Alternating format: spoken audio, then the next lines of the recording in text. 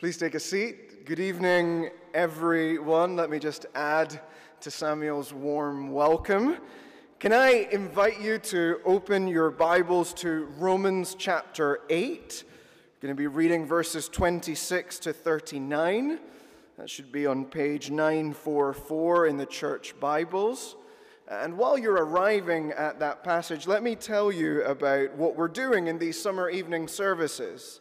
Ordinarily, we preach from a book of the Bible and go through each book verse by verse and chapter by chapter.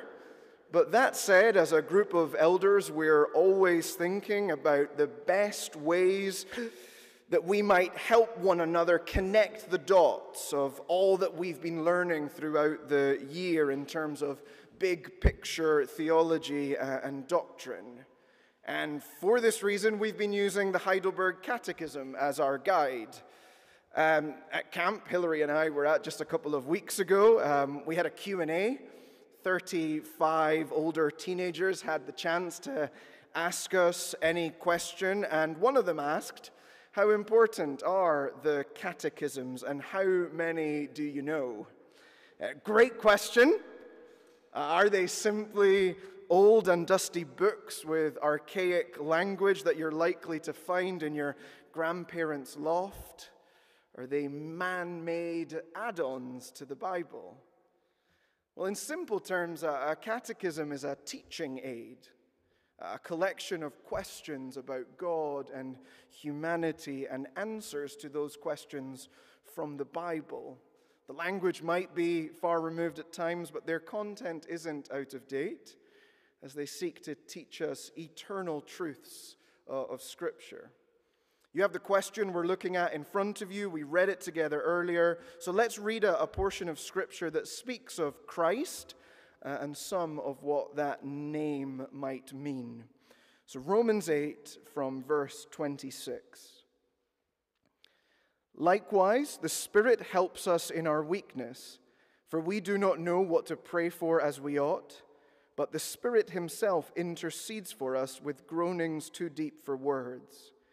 And he who searches hearts knows what is in the mind of the Spirit, because the Spirit intercedes for the saints according to the will of God. And we know that for those who love God, all things work together for good, for those who are called according to his purpose. For those whom he foreknew, he also predestined to be conformed into the image of his Son, in order that he might be the firstborn among many brothers. And those whom he predestined, he also called. And those whom he called, he also justified. And those whom he justified, he also glorified. What then shall we say to these things? If God is for us, who can be against us? He who did not spare his own Son, but gave him up for us all, how will he not also with him graciously give us all things? Who shall bring any charge against God's elect? It is God who justifies. Who is to condemn? Christ Jesus is the one who died, more than that, who was raised, who is at the right hand of God, who is indeed interceding for us. Who shall separate us from the love of Christ?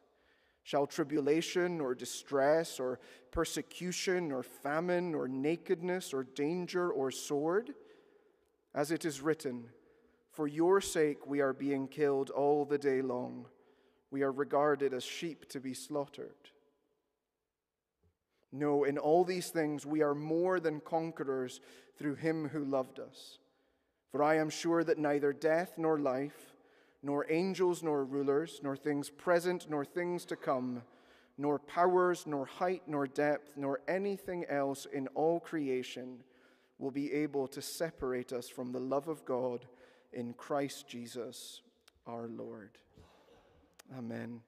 Let's pray for God's help before we dive in. Dear God, please help us this evening to understand more clearly who Jesus is, that he is the Christ. Help us not only to have a better understanding, but also give us joy and comfort and peace in knowing that Jesus is the Christ. Consequently, might we rightly respond to the Christ this evening. In Jesus' name we pray. Amen. One of the very first things we do when we get to know someone for the first time is ask their name. This morning, I met some new people at church and names were exchanged. We might follow that up with where they're from or what they thought of the service, or if you're from this town, what they might be studying, or if you're like me and have a low threshold for pleasantries, you might throw a curveball about a favorite breakfast cereal combination or something like that. Now, names are important. We all know that. I know that some of you, as you meet new folks in St. Andrews, take a note of people's names so that you don't forget them, or because they're particularly unique names or hard to pronounce.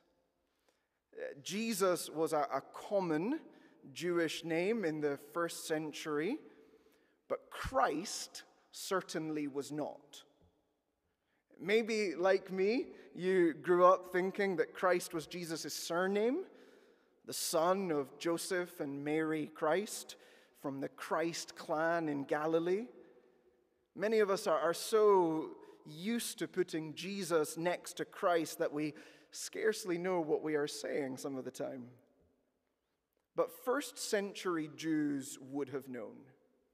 And many of you also know that Christ isn't a name. Christ is a title. We're not left in the dark as to the immediate meaning of the word Christ. The Catechism says that it means anointed. Christ means anointed. It is simply the Greek equivalent of the Hebrew word Messiah. The Christ, or the Messiah, is the anointed one.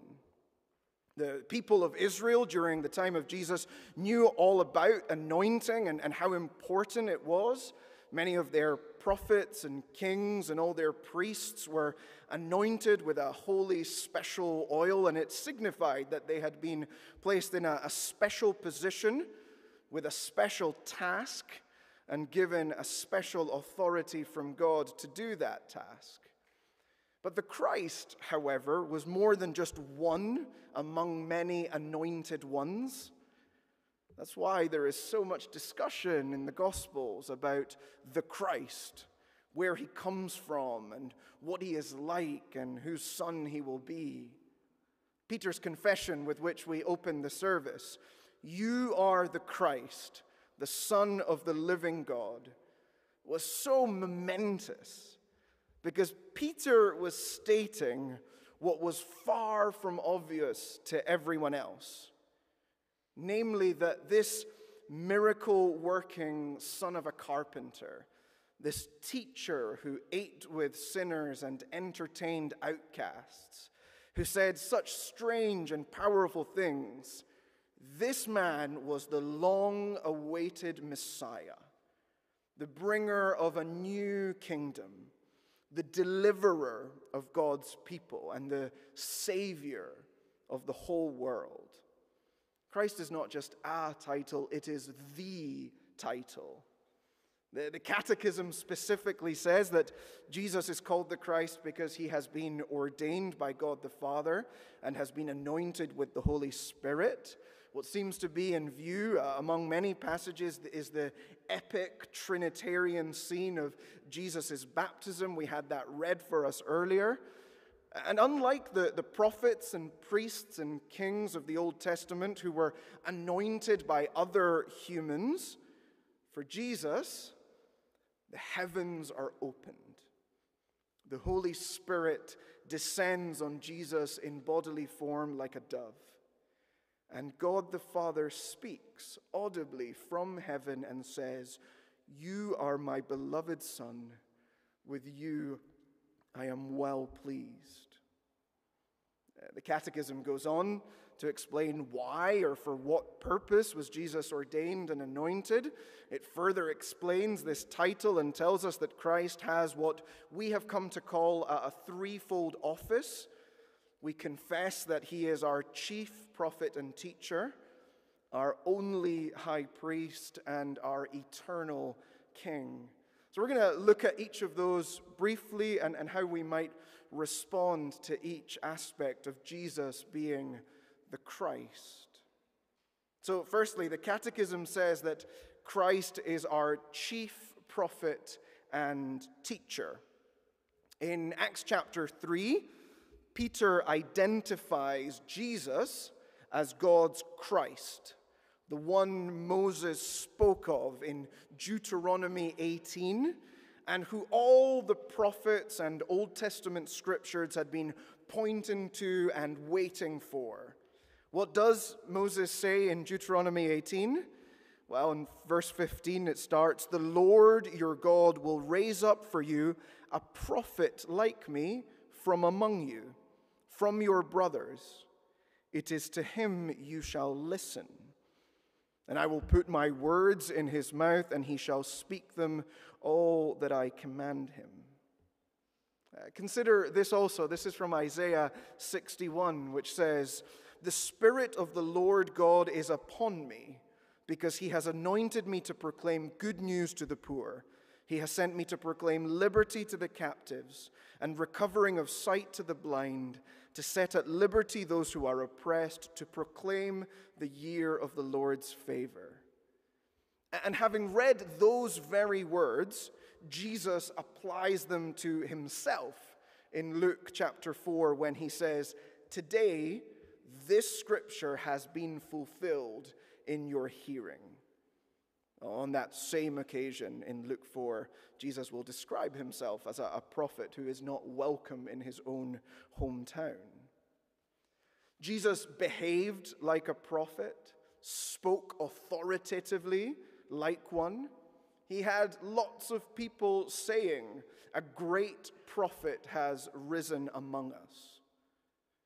The ministry of a prophet included receiving revelation from God, proclaiming and explaining the Word of God, foretelling of future events, and confirming of revelation by means of miracles. And if you know anything about Jesus or have read the Gospels, tick, tick, tick, tick. Well, what's crucial in the Catechism is the word chief. It's what makes Christianity Christian. Muslims laud Jesus as a great prophet, but he's not the last and greatest prophet like Muhammad. Even in Jesus' day, the word on the street was that he was one of the prophets. But by contrast, for Christians, Christ is our chief prophet, the one and only who makes known the Father and reveals the exact nature of God. The New Testament writers make the same claims. In John 1, no one, notice the exclusivity, no one has ever seen God, the only God who is at the Father's side. He, meaning Jesus, has made him known. The author of Hebrews says of Christ, he is the radiance of the glory of God and the exact imprint of his nature. As a prophet, Christ came to show us the way and declare the will of God. But as the Messiah, our chief prophet, he came not just to reveal the will of God, but to fulfill it himself. And he laid down his life not just as an example of the way of God, but as the way to God. And I'm sure that the natural implication of this truth, that Christ is chief prophet, is that we ought to listen to him. God himself this evening would urge you to listen to Jesus, the Christ, the only one who fully reveals to us what the Catechism says, the secret counsel and will of God concerning our deliverance. In other words, pay attention to what Jesus says, because his words are of eternal significance and relevance.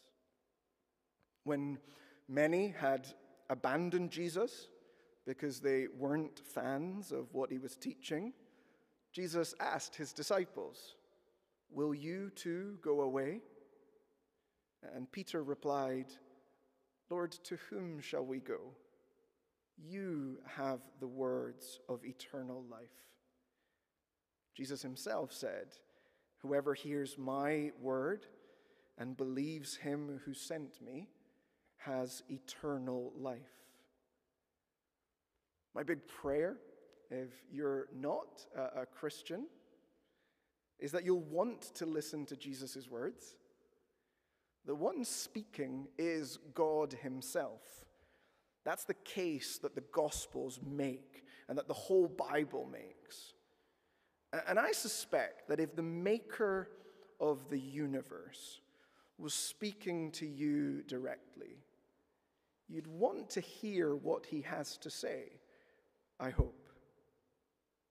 And besides, what he has to say pertains to peace and joy and the way your soul finds satisfaction in God. The manner of his instruction is kind-hearted and wise. If you don't listen to the words of Jesus, of the chief prophet, words to repent and believe the message about him, know that he will not always speak to you. A time might come when he removes his word and voice from you, and it will be too late. For those of us who love Jesus' words, listen to what Proverbs chapter 8 says. "Blessed is the one who listens to me, watching daily at my gates, waiting beside my doors, for whoever finds me finds life and obtains favor from the Lord." I've been reflecting just personally, what is it from Jesus' words recently that I have been neglecting? What of Jesus' words are especially challenging in this season of life and ministry? The echo in my own head and heart is deny self, pick up your cross, and follow me. And that's very personal. I've been teaching Mark all year round. I wonder what it might be for you. Listen to the chief prophet. Christ is also our only high priest.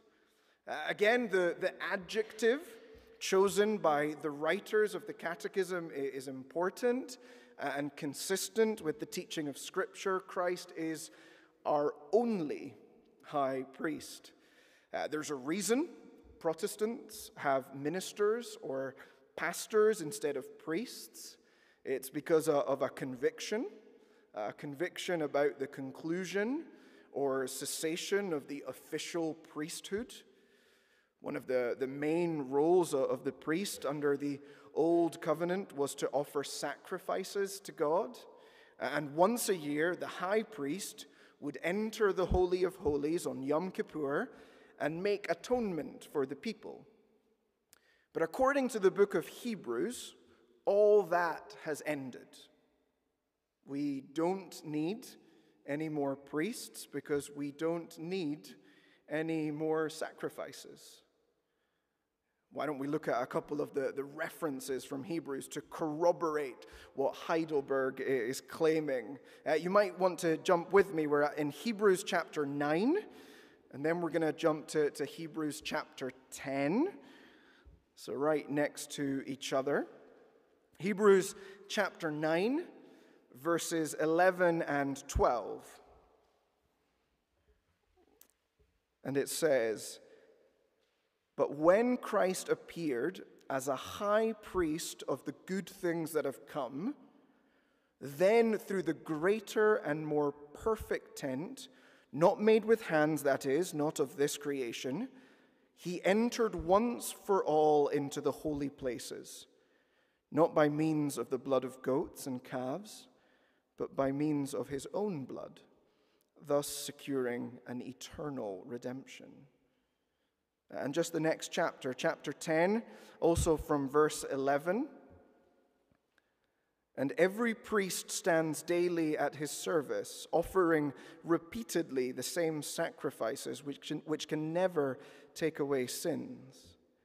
But when Christ had offered for all time a single sacrifice for sins, he sat down at the right hand of God, waiting from that time until his enemies should be made a footstool for his feet. For by a single offering he has perfected for all time those who are being sanctified." The author of Hebrews, the message of that book, one of them is that the only priest we need is Jesus, the Christ, because his sacrifice on the cross was the end of the sacrificial system. High priests served two related functions, making atonement and making intercession for the people, both of which are accomplished for us in Christ.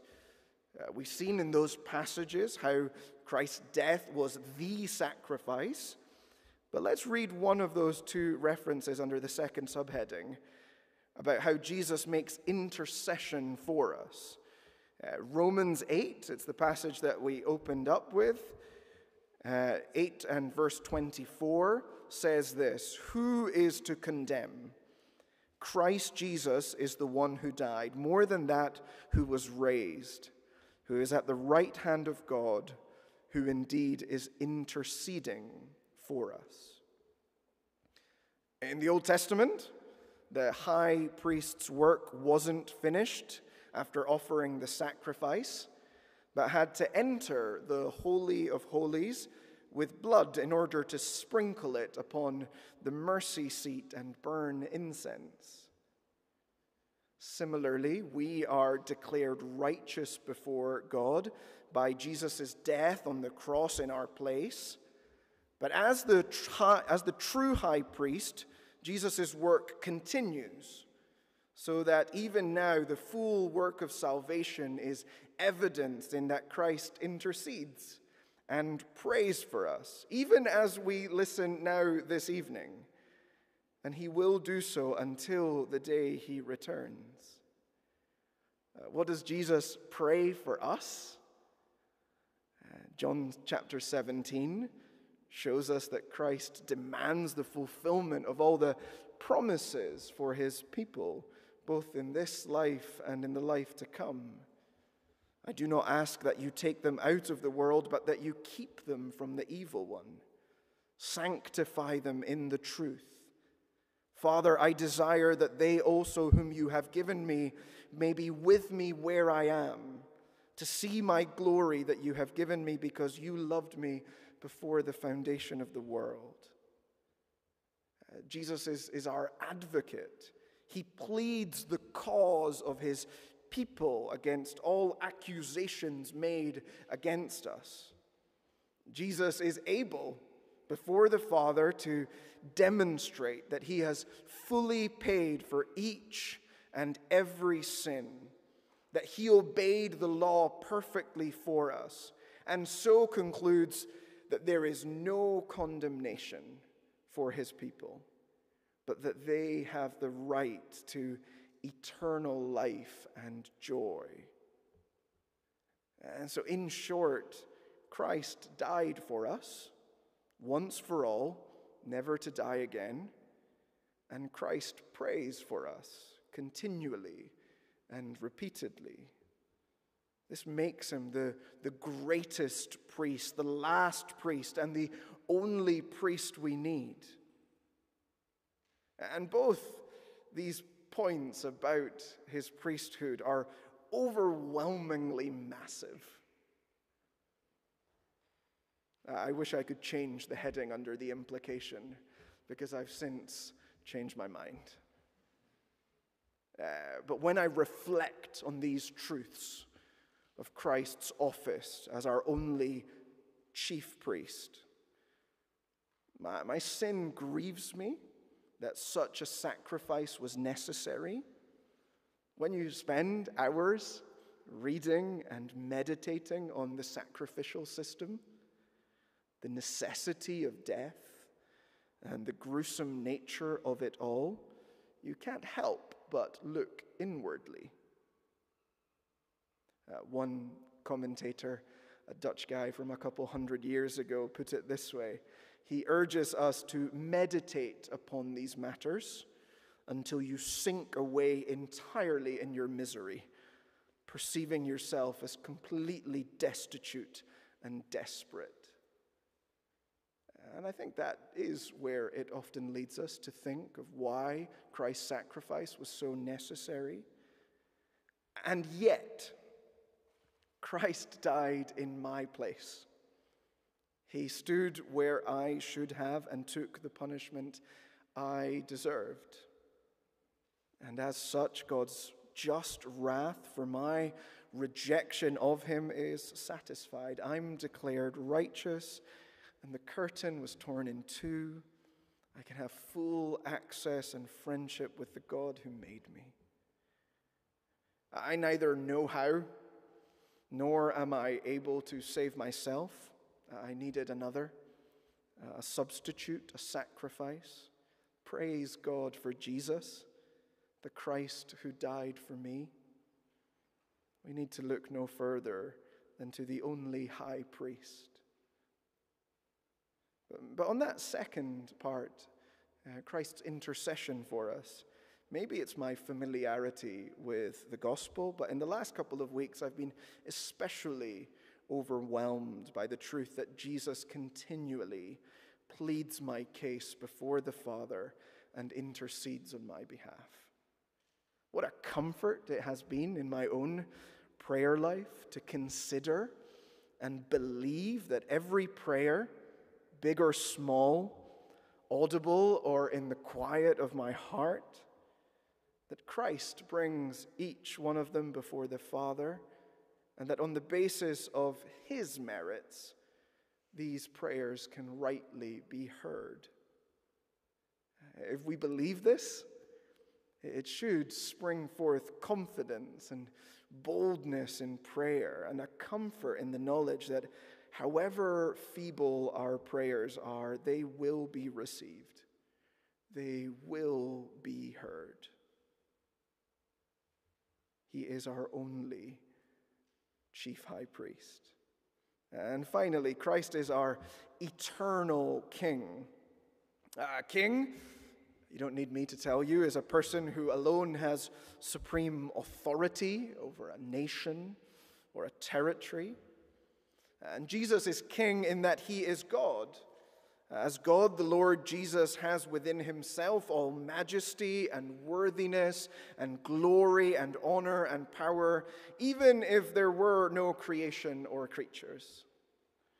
Other kings have some power over some people in a particular place for some time, whereas Christ has all power over all people everywhere and for eternity. Kings and rulers are often harsh and cruel, but Jesus is gracious and gentle and faithful, who went and died for his subjects. As King Christ does at least two things. He governs and guards, and these will be very brief. Firstly, he governs. The Catechism references the Great Commission and tells us that Christ governs by word and spirit. This is crucial. The number of theological pitfalls and errors we'd avoid if we remembered and didn't separate the two. Word without spirit is just dead letters on a page. Spirit without word is hopeless relativism. There'd be no absolute truth.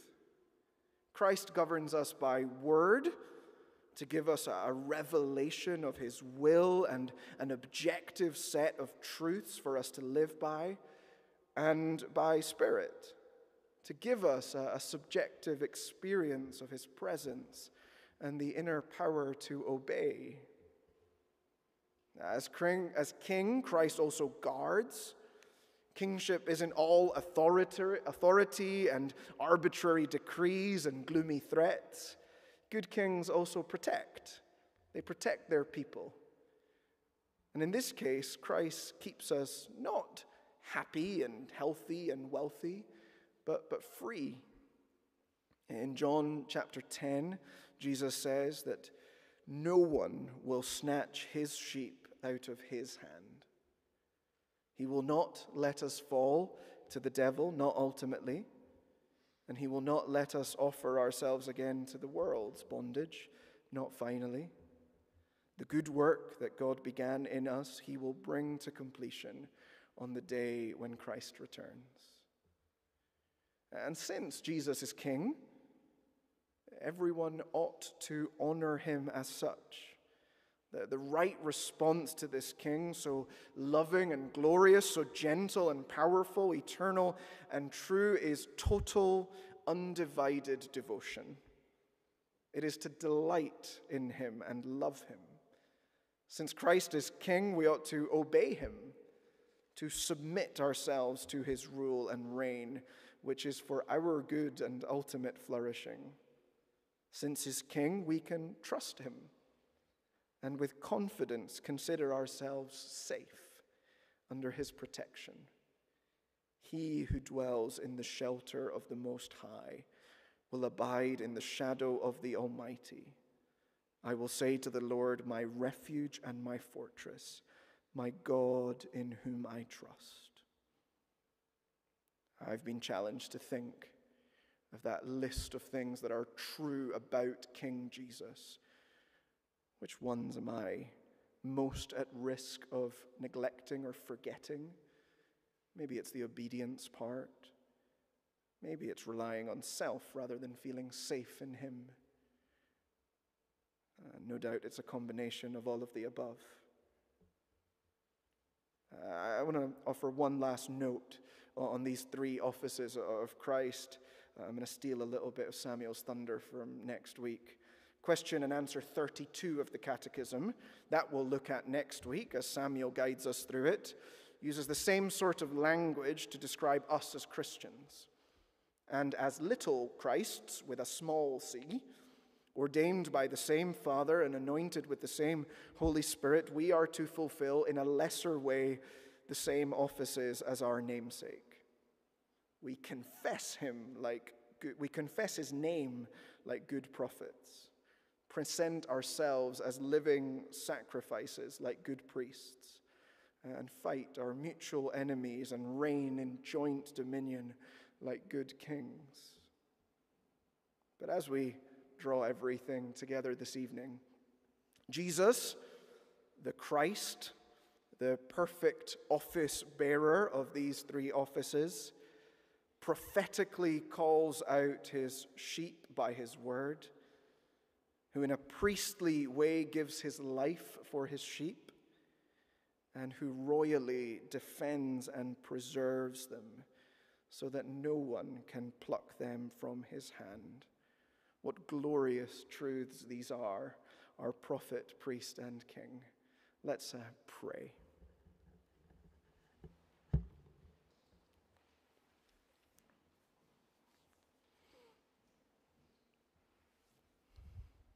Heavenly Father, we thank you for the Lord Jesus, who, knowing that he was your appointed and ordained and anointed Christ, still said, "Not my will be done, but yours."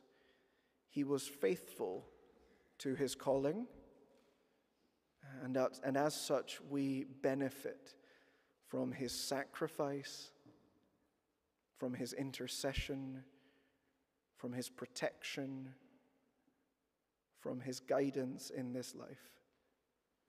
Heavenly Father, we thank you for our prophet, priest, and king, the Lord Jesus, in whom we trust and are so grateful for, and in whose name we pray. Amen.